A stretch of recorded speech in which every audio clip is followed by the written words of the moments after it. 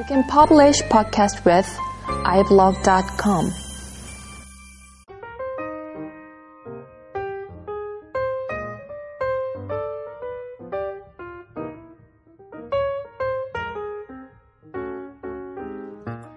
안녕하세요. 소프트웨어 다이제스트, 소프트웨어 엔지니어링 다이제스트 29번째 시간입니다. 잠이 안 와서 이제 지금 새벽 2시인데요. 그냥 녹음을 하고 있습니다. 요즘 날씨가 상당히 더워졌죠? 곧 이제 여름, 이제 휴가철입니다. 계획 잘 세우고 계시나요? 요즘에는 이제 어디 한 일주일 동안 좀 휴가라도 갔으면 좋겠다 이런 생각이 많이 듭니다. 요즘에 이제 사실 시간이 있으면 동남아나 이런데 이제 한번 힐링할 겸 떠나보는 것도 괜찮죠. 제주도 요즘에 많이 가시더라고요. 제주도 요즘에 많이 싸져가지고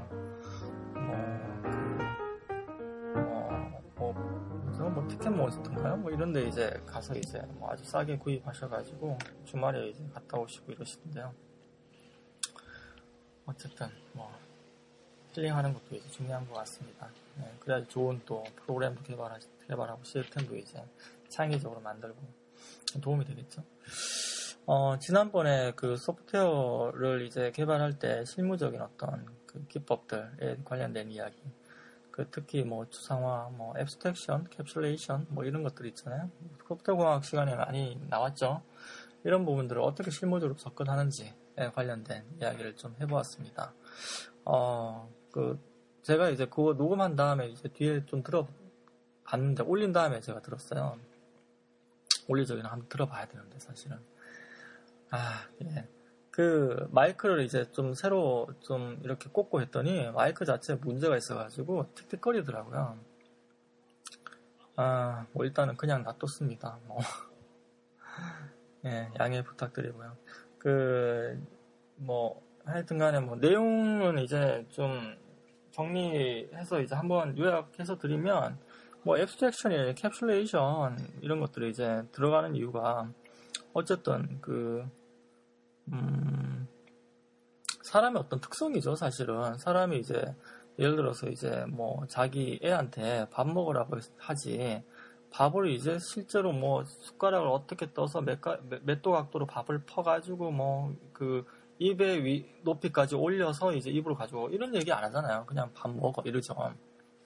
밥 먹으라고 하면 밥 먹어라는 어떤 펑션을 이야기를 하는 순간 애의 머릿속에는 로직이 있어요. 로직이 콜돼서 그렇게 움직이는 거죠, 그냥. 이게 이제 프로그래밍도 똑같잖아요. 처음에 이제 프로그래밍을 시작할 때는 이런 개념이 별로 없기 때문에 본인이 이제 그거를 알고 있음에도 불구하고, 그러니까 인간이면 다 알고 있음에도 불구하고 그걸 명시적으로 드러내지를 못하는 연습이 안 돼 있는 거죠. 그냥 자연스럽게 했기 때문에. 그래서 코드를 이렇게 그냥 주룩주룩 이제 코딩을 해서 나가고 이제 펑션으로 빼지도 않고 이제 이제 가는 거죠. 그렇게 하면 이제 반드시 문제가 생기죠, 나중에. 예를 들어서 이제 로직이 이제 바뀌었어요. 기능을 제공해주는 서비스는 똑같은데 로직이 바뀌었다는 거예요. 예를 들어서 옛날에 이제 서클을 이제 그리는, 제가 이제 그래픽스 디바이스 드라이버를 만든 적이 있었거든요. 그때는 이제 VJ 카드마다 인터럽트 번호와 거기에 따른 명령 코드가 다르기 때문에 그거를 다 어셈블리어로 제어를 해가지고 드라이버를 만들었습니다. 그게 이제 만약에 코드로 코딩이 이렇게 퍼블릭 돼서 이제 드러나 있으면 그 부분을 이제 외부에서 또 콜에서 쓸 거 아니에요, 어떤 부분은. 그러면 이제 그 위에 이제 층층이 이제 벽돌이 이제 쫙 쌓이는 거죠. 구도가 쫙 쌓이면, 예를 들면 이제 VJ 640에 480 모드로 이제 디바이스 드라이버를 만들었어요. 그 위에 이제 쌓여진 코드가 있다고 쳐요. 그리고 이제 그 코드의 어떤 서클이라든지 라인을 인터럽트를 직접 호출해서 이제 그리는 방향으로 했다라고 하면, 나중에 이제 1024, 768 이제 지원하려면 이제 골 때리는 거죠. 그리고 뭐 하클레스 그래픽 카드, 그 다음에 이제 슈퍼보이즈 카드, 뭐 이런 거 이제 각각 지원하려면 더 골 때리는 거고, 뭐 이런 식이죠. 그거를 펑션으로 그냥 서클, 그 다음에 x, y, r, 그 다음에 라인, x1, y1, x2, y2 이런 식으로 이제 그 프로타입을 그러니까 어떤 펑션의 어떤 그 앱스트랙션을 이제 그렇게 정의를 해서 정형적으로 인터페이스를 만들어서 콜을 한다라고 하면 내부 구조가 바뀐다고 구현이 어떻게 될지 신경 안 써도 되잖아요. 서비스만 콜해서 받으면 되잖아요. 이런 어떤 컨셉을 말씀을 드린 거고요. 이게 쉬운 듯 하지만 실제로 이제 잘 안 지켜집니다. 잘 안 지켜지더라고요. 아키텍처를 이제 설계하면서 이제 프로그래밍 하는 경우가 사실 별로 없는 것 같아요. 국내에서는. 그리고 이제 아키텍처를 먼저 설계를 하는 의미도, 사실 이런 어떤 앱스트랙션이라든지 캡슐레이션이라든지 뭐 이런 부분들이 이제 같이 고려가 되어 있는 건데요. 이게 이제 국내에선 따로 놀죠. 설계랑 구현이랑. 그리고 설계를 하시는 분들 같은 경우에도 좀, 뭐라고 해야 되나, 문서를 위해서 설계를 하는 경우도 꽤 있는 것 같고요. 어쨌든 상당히 중요하다고 말씀드리고 싶고요. 지속 가능한 프로그램, 시스템을 개발을 하신다라고 하면 앱스트랙션, 캡슐레이션 이런 부분들 아주 깊게 생각하시고 파고드셔야지 될 거라고 생각합니다. 예. 앞에 거 요약을 하려고 하다 보니까 좀 길었네요. 오늘은 이제 BPM에 관련된 이야기를 좀 해보도록 하죠. 나머지 잠깐 뭐 정리를 해보도록 하겠습니다. 보통 이제 그 BPM, 그다음 BPMM, BPR 뭐 이런 어떤 개념들 있죠. 기술사 아마 공부하시는 분들은 아마 이 개념 빠삭하실 거예요. 그리고 뭐 어떤 뭐 이거 이제 판매하고 계시는 분도 계실 거고 컨설팅하고 계시는 분도 계시고 다양하시겠죠. 근데 이게 이제 실제로 원료는 경영공학에서 나온 얘기죠. 아주 이제 뭐 IT 뭐 이런 어떤 솔루션들 오라클이라든지 IBM이라든지 이런 데서 BPM 솔루션 나오기 전부터 있었습니다. 훨씬 전부터. BPM의 어떤 모티베이션에 대한 이야기를 먼저 해드리도록 하죠. 이게 이제 실제 있었던 사례거든요. 이게 이제 Improving Performance라는 책에 나오는 내용입니다. GM의 이제 CEO이셨던 분이었는데, 로저 스미스라는 분이었습니다. 이분한테 이제 어떤 기자가 질문을 합니다. 이 기자는 이제 포브스에 있던 분이고요. 근데 1987년에 이제 인터뷰를 한 내용입니다. 이렇게 이제 물었대요. If I get one more complaint about your division, you and the top 3 guys are finished. 그러니까 이제 만약에 부서에서 어떤 컴플레인이 나왔다고 쳐요. 당신이 이제 관리하는 부서에서. 그러면 예를 들면 조직이 3개가 있다고 했을 경우에 이 조직의 어떤 보스죠. 이제 그만두게 하느냐 뭐 이런 얘기를 하는 거죠. 그래서 이제 문제를 해결하느냐 뭐 이런 얘기. 고객한테 이제 컴플레인이 들어온 거예요. 이 상황을 이제 이야기를 한 거고. 이 로저 스미스가 이제 이 질문을 듣고 이제 생각을 하더니 이제 대답을 합니다.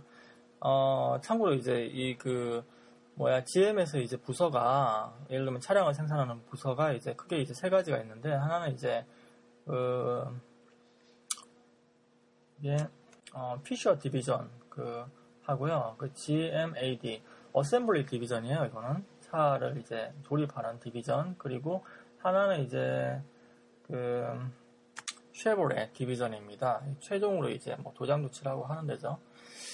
앞에서 이제 부품을 생산하면 GMAD에서 부품을 조립하고 그 다음에 쉐보레에서 도장을 한다. 이런 어떤 디비전이 이제 기능별로 나누어져 있는 거죠.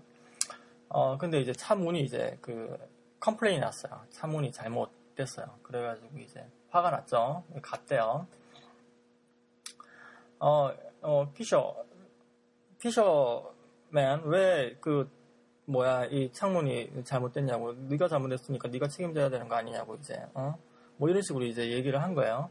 그러니까 이 사람이 나는 잘못이 없다고. 나는 이제 앞에서 어떤 준 재료를 가지고 그냥 부품을 만들었을 뿐이라고. 그래 그대로 전달해서 했었다고. 이렇게 얘기를 해요. 그러니까 CEO 입장에서 보면 이제 또 확인해 봐야 되잖아요. 그럼 다음 부서 가요. 다음 부서 가가지고 GMAD죠. 왜 이렇게 만들었냐고, 이렇게 만들면 안 된다고 막 이제 호통을 치는 거죠. 근데 GMAD 보스는 나는 앞에서 뭐 가져온 전달된 부품을 가지고 그대로 조립한 다음에 다음 부서로 넘긴 거밖에 없다. 나는 제대로 조립을 했다. 이렇게 얘기를 하는 거죠. 그러면 이제 또 확인을 해야 되잖아요. 다음 부서 또 가는 거예요. 그러면 쉐보레 부서 가가지고 이제 앞에서 보니까 문제가 없는 것 같은데 너희 부서에서 문제가 있는 것 같다. 어떻게 조립을 했냐, 어떻게 이제 색칠을 하고 도장을 했냐, 이렇게 묻는 거죠. 앞에서 조립된 대로 나는 그냥 도장하고 이제 관련된 거 이제 다 체크하고 했다. 응? 그래서 이제 있는 그대로 이제 일을 그대로 이제 디스크립션, 직무 기술서에 있는 디스크립션대로 일을 했을 뿐이다. 나는 제 잘못이 없다. 앞에서 얘기 한번 해봐라. 이런 식으로 이제 일종의 책임을 돌리는 거죠. 이렇게 빙빙 이렇게. 그래서 이제 거대한 이제 서클을 하나 이제 그리는 거죠. 책임 소재가 계속 서클을 그리면서 돌아가는 겁니다.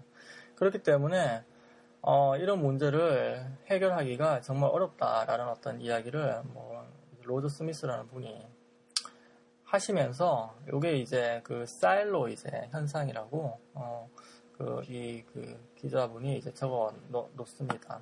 이 사일로라는 게 뭐냐 하면 곡물 창고예요. 이렇게 수직으로 된 이렇게 마치 굴뚝처럼 이렇게 생긴 곡물 창고인데 우리 이제 회사의 어떤 조직도가 이제 딱 그 모양이죠. 예를 들면 이제 마케팅 부서, 그 다음에 제품 개발, 그 다음에 이제 판매 부서, 이렇게 이제 나누어 있잖아요. 영업 부서.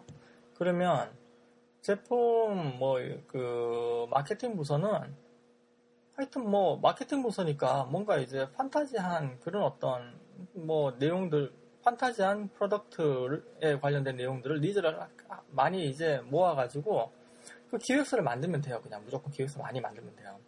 그쵸? 그러면 돈 받죠. 그 부서 잘한 거예요. 그리고 개발 부서 같은 경우에는 무조건 많이 만들면 돼요. 그냥 빨리 많이. 그쵸? 그리고 판매 부서는 이게 이 물건이 손해가 되든 관계없어요. 무조건 많이 팔면 돼요. 그냥 무조건 많이. 이렇게 되기 때문에 조직 안에서는 문제가 국부적으로 해결이 되는 방향으로 흘러가지만 회사 전체로 봤을 때는 글로벌 오토마이제이션이 안 되는 거죠. 문제가 전역적으로 해결이 안 되는 부분이 꽤 많습니다. 아까 앞에 사례처럼 문제의 원인을 모르죠. 그렇게 되니까 계속 책임 소재가 이제 돌아가고 이러니까 이거를 이제 사일로 현상이라고 합니다. 사일로. 곡물 창고 안에서 이제 곡물만 먹으면서 이제 조직이 계속 유지가 되는 거죠. 서로 간에 이제 콜래보레이션, 협업을 안 하고요. 그리고 만약에 이제 다른 부서에서 뭔가 이제 도움을 요청한다라고 하면, 괜히 이제 도와줬다가 이제 자기가 이제 잘못해버리면 자기 책임 소재가 이제 또 생길 수 있잖아요. 그렇기 때문에 아예 움직이지도 않고. 그리고 이제 심한 경우에는 각 부서별로 이제 정보가 이제 전혀 교류가 안 되는 그런 어떤 문제가 생기죠. 경쟁만 하고요. 서로 상호 간에 어떤 불필요한 어떤 경쟁. 이 컨셉에서 이제 BPM이 생긴 겁니다. BPM이 어떤 조직 전체의 어떤 프로세스 관점에서 클라이언트에서부터 니즈를 받아가지고 각 부서별로 이제 어떤 정보를 가공해서, 아니면 재료를, 그 다음에 이제 리소스가 이제 들어가죠. 해서 이제 프로덕트가 이렇게 쭉 만들어져서 고객한테 다시 돌아가고 피드백이 되는 어떤 전 과정을 디비전별로 이제 연관관계를 유기적으로 이제 다 그려요. BPM. 그래서 그걸 이제 이제 현재 모델을 먼저 만들고, 그 다음에 여기에 대한 어떤 밸류, 고객이 이제 받는 가치를 줄여나가기 위해서, 그러니까 고객이 갖는 가치를 높여나가기 위해서, 어떤 프로세스를 이제 개선을 한다든지, 이렇게, 투비를 하는 거죠. 투비 모델을 만들어서 계속 적용을 하고, 이제 피드백을 받고, 그 다음에 프로세스가 제대로 이제, 어떤 고객한테 이제 가치를 전달을 해주는지, 어떤 측정을 하고, 이런 어떤 컨셉으로 이제 흘러가는 거죠. 그렇게 하려니까 이제 비즈니스 프로세스 매니지먼트를 해야 되겠다. 이런 어떤 컨셉이 나온 겁니다. 처음에 이제 그 BPM의 어떤 노테이션 보면 그냥 그 레인 이렇게 끄어져 있고 그 레인에 이제 플로 차트 들어가 있는 그 정도거든요. 그 BPMM 쳐보시면 뭐 나옵니다. 뭐 아실 거고요. 많이 이제 하신 분들은 이게 이제 RT가 이제 되면서부터 이제 그 BPM 솔루션들이 이제 나오기 시작하는 거죠. 쉽게 이제 사용할 수 있는 오픈 소스도 꽤 많아요. 요즘에 그 프로세스 메이커라든지 아니면 이제 유엔진 같은 것들은 다 이제 공짜입니다. 오픈 소스입니다.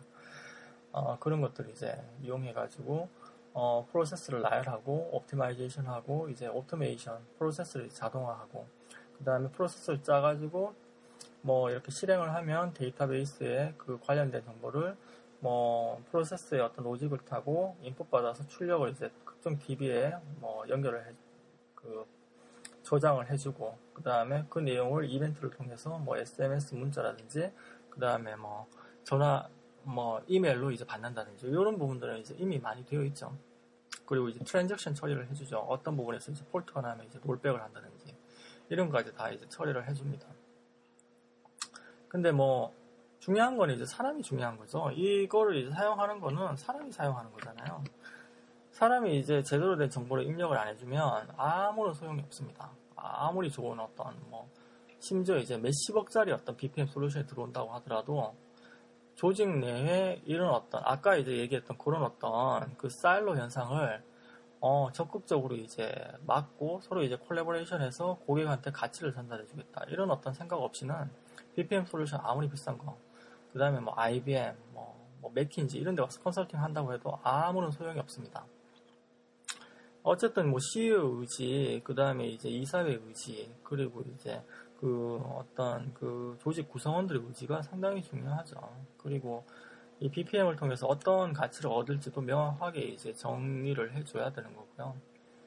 예를 들면 뭐 샌드위치 가게라고 하면 샌드위치 가게에서 이제 고객의 가치는 어쨌든 배고파서 오는 거기 때문에 빨리 적정 품질의 샌드위치를 전달을 해주는 거잖아요. 그러면 이제 리드 타임을 줄이는 게 이제 어떤 가치의 어떤 척도가 되겠죠. 그러면 이제 메저먼트를 할 때 이제 각 단계, 그러니까 빵을 굽고 이제 거기에 이제 고기를 이제 굽고 다른 데서 이제 야채를 준비하고 이런 어떤 리드 타임을 줄여나가고 그 다음에 고객의 어떤 컴플레인 이것도 이제 어떤 인디케이터로 바라보고 이제 계속 이제 컴플레인이 줄여나가는 방향으로 계속 이제 프로세스를 개선을 해나가다 보면 최고의 어떤 샌드위치를 만들 수 있겠죠. 이런 식으로 이제 경쟁력을 이제 얻어나가는 걸 이제 BPM이라고 이야기를 할 수 있겠습니다. 프로세스를 이제 이런 식으로 이제 강화를 해나가고 개선해 나가고 심지어는 재활용도 가능하겠죠. 프로세스가. 오늘은 요 정도로 이제 이야기를 하도록 하겠습니다. IT 소프트웨어 공학 이야기하면 이제 IT 쪽에서 먼저 이제 그 어떤 솔루션들이 이제 접근이 되면서 이제 개념적으로 이제 흘러나와서 컨설팅을 한다든지 이런 경우가 꽤 많은데 이제 사실 이 내용들은 거의 이제 기존의 경영공학이라든지 기존 산업군에 있었던 내용이 이제 흘러나온 경우가 상당히 많거든요. 그래서 이제 소프트웨어 도구가 된 거죠. 원료를 이제 쫓아가서 이제 원리를 이제 먼저 이제 파악을 해보시면 좀 설득력 있는 논리로 그 고객한테 다가갈 수 있지 않을까라는 생각입니다. 오늘은 이 정도로 이제 마치도록 하겠습니다. 좋은 즐거운 주말 되시길 바랍니다. 감사합니다.